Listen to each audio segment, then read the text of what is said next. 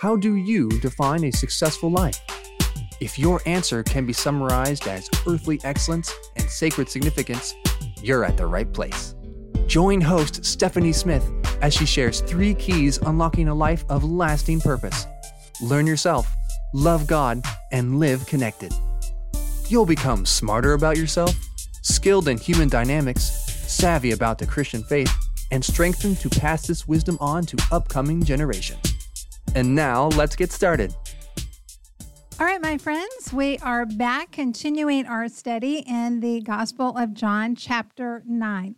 Last week, we were introduced to the man who had been blind from birth, and we looked at the erroneous assumption and belief system that the disciples had, which really talked about how they saw not just people in life, but really how they saw God and how He works in people's lives. We also looked at the key that it makes for us to be able to have healing in our lives, to be able to have correct and clear perspectives and mindsets. Are we willing to be muddied in order for that clarity to take place in our lives? And then third, we looked at, do we have the willingness to be obedient even when there is no promise attached to the instructions that we are given? Well, today we're going to pick up and we're going to continue with this fascinating story. This story is so rich, and so that's why we're going a little bit slow through this, because there's just so much packed into this story.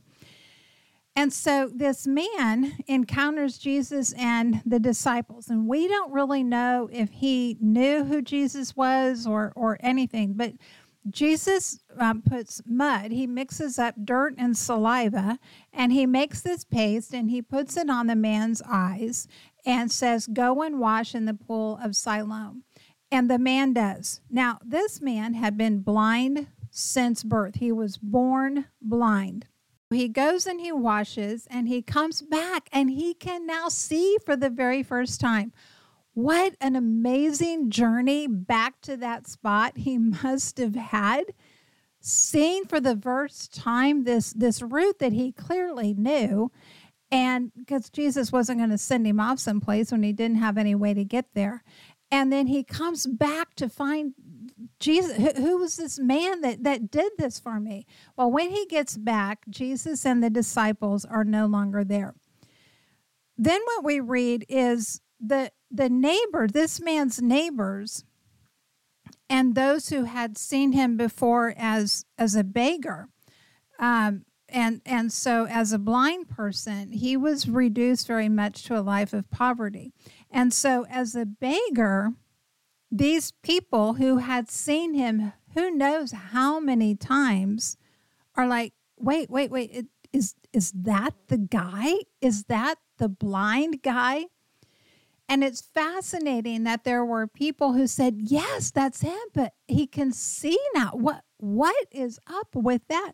But then there were other people that said, no, that looks a lot like him, but that can't be him. We don't want to skip over the significance of this.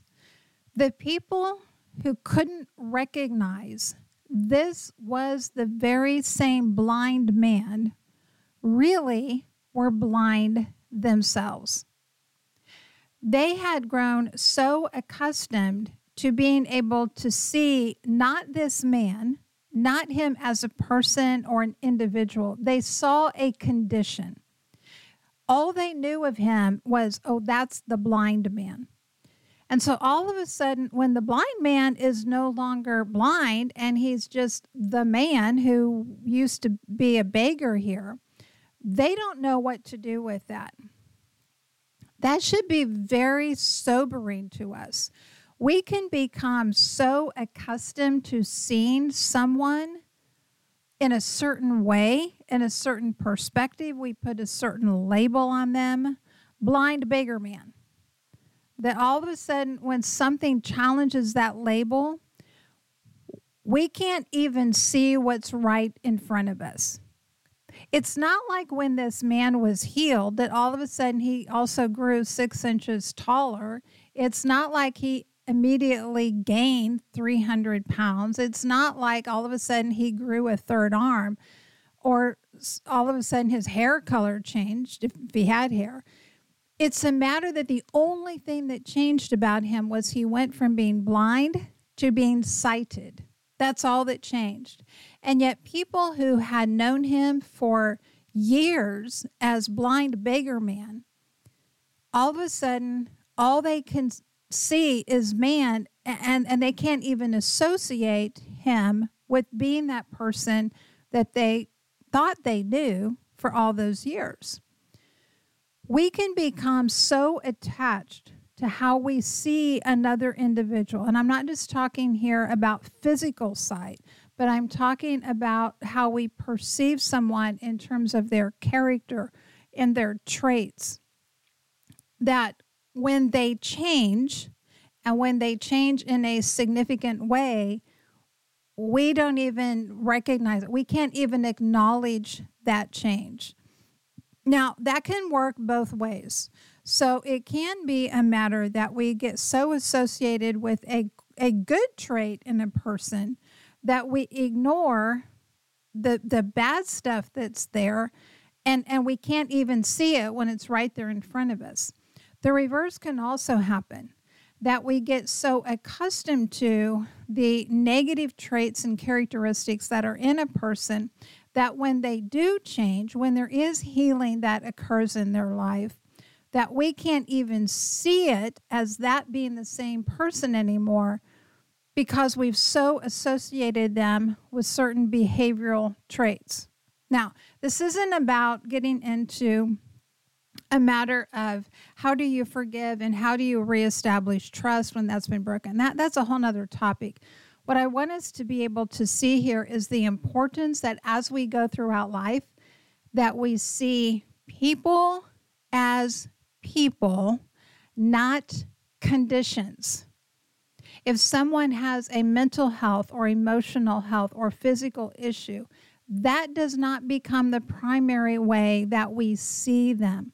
And so often that's exactly what happens, and that's exactly what happened to some of the people that had surrounded this man.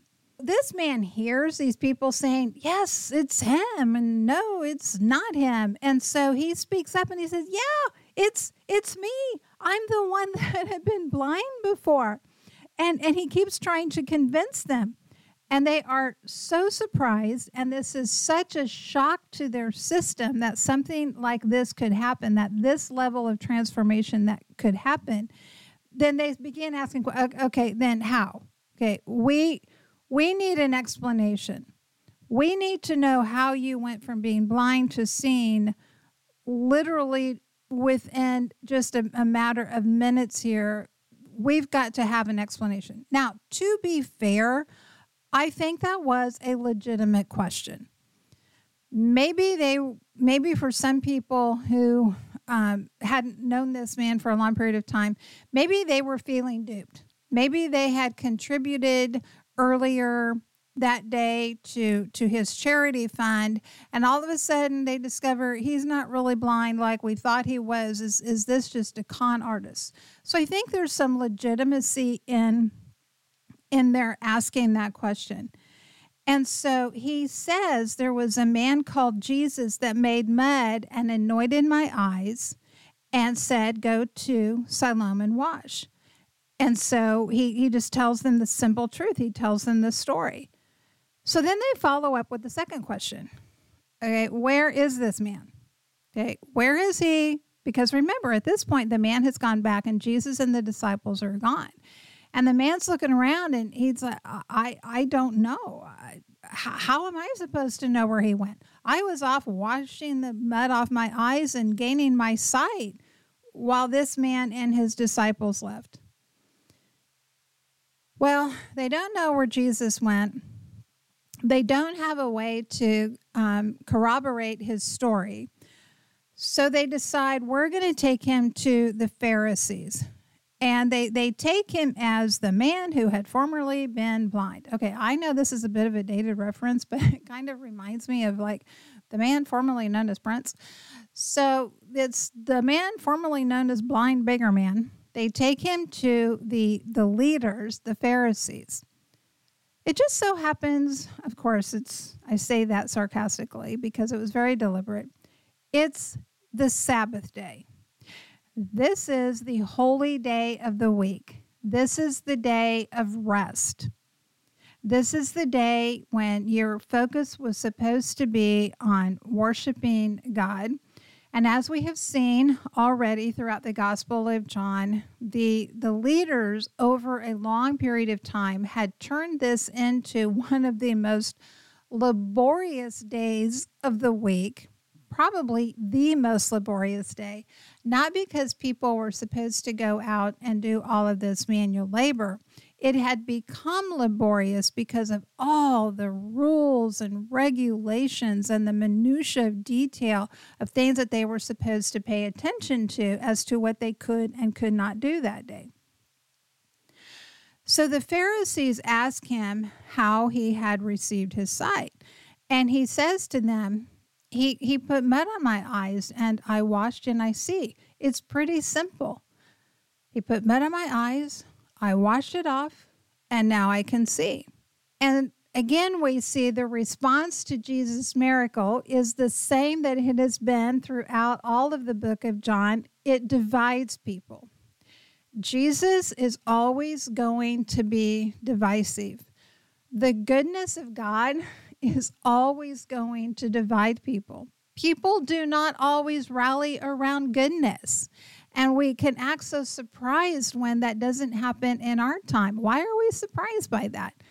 Just because something is good, just because it's wonderful, just because it's life-giving, don't expect everybody's going to rally around it, because people can care a whole lot more about what's important to them than about what is good and healthy and necessary and beneficial for others.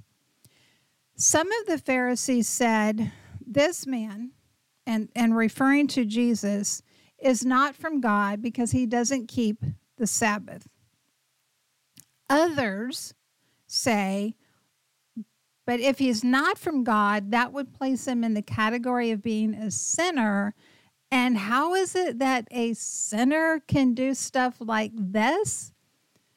So there's this schism, there's this divisiveness that occurs. And I mean, the question is a logical one. How can a man who is a sinner do such signs?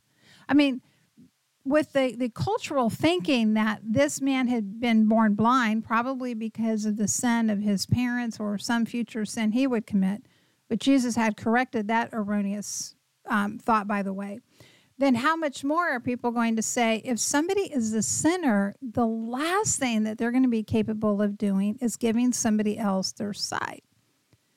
But other people totally ignored the healing that had occurred, and all they wanted to focus on was that this had happened on the Sabbath and that this had been, according to them, a breaking of the law because it was a type of work. Can we see here how mixed up the priorities of many of these Pharisees are? They are so focused on this one aspect of life that they miss this huge deal. They are so caught up in whether or not healing counted as work, and therefore whether it was or wasn't according to the, quote, law, that they totally have hard hearts about the fact that this man can't see. This man's entire life had been revolutionized. It wasn't just like, okay, well, he could see. Tomorrow he'll be back, begging where he was again. No, the trajectory of this man's entire life had changed. And all they can seem to care about is whether or not Jesus is a good man who has God's approval or not. Well, they can't work this out between them, so they don't come to agreement as a group. And they return to the blind man and they ask him again, well, what do you say about him since he has opened your eyes? This man may have been blind, but I could tell you he could see some things, and he could read a room, and he could see what was going on here. And he says, he doesn't say he's the Messiah or he's not. He makes a very simple statement that says he is a prophet. The Jews had a whole history of prophets, none of which were perfect, some of which had some very tremendous flaws in their character. And he just kind of settles in on this and says he's a prophet. I mean, what other answer could he have really given? Well, then what happens is the leaders think, okay, the whole issue here is that this man was in fact not born blind. There's something off here. Then they go on and they end up calling the parents of the man who had received his sight. And they interrogate the parents. And they say, is this your son who you say was born blind? And then how does he now see? Well, I think this is one of the funniest things in all of Scripture. His parents say, we know that he is our son. So, yes, they claim him. They don't disown him. They also acknowledge the fact that he was born blind. And then they say, but how he now sees, we don't know anything about. And then they go on and they say, ask him. He is of age. He will speak for himself. Okay? They are afraid. They are afraid to say anything because they already knew that if anybody said that Jesus was the Christ, they were to be put out of the synagogue. This was a big deal. This wasn't a matter of, okay, well, no big deal. I'll just go to the synagogue down the street. No. There was going to be one, and it was going to be a matter that if you were put out of the synagogue, it wasn't just a matter of like you lost your club membership or something. This was going to affect your entire life. And more importantly, it was going to affect whether or not you were able to complete the worship and all of the rules that God had said about how to come and seek him for forgiveness, for blessing, for approval. And so the parents just say, hey, you know what? He's old enough. Ask him. We're out of this. All right. We've told you all we know. We're good. Let's get out of here now. And we don't want to fault the parents because what were they going to say? I mean, everything that they could bear witness to, they had. Yes, this is our son. Yes, he's born blind. Yes, he now sees. We don't know anything about who this Jesus is. So as we wrap up here today, one of the things that we want to look at in this is to see that, first of all, the goodness of God is always going to bring divisiveness. If you experience or someone else in your circle experiences a miracle from God, whether it's a physical healing, whether it's a financial provision, whether it is a mental health healing, whether it is an opportunity and a door that opens, whatever it is, if you experience or someone in your circle experiences something that is profoundly a gift and a blessing from God, do not expect everybody to rally around and to cheer. Some people will, everybody won't. And when that happens, don't let that throw you. Don't let that confuse you. Don't let that distract you or cause you to grow discouraged or quiet about what has happened to you.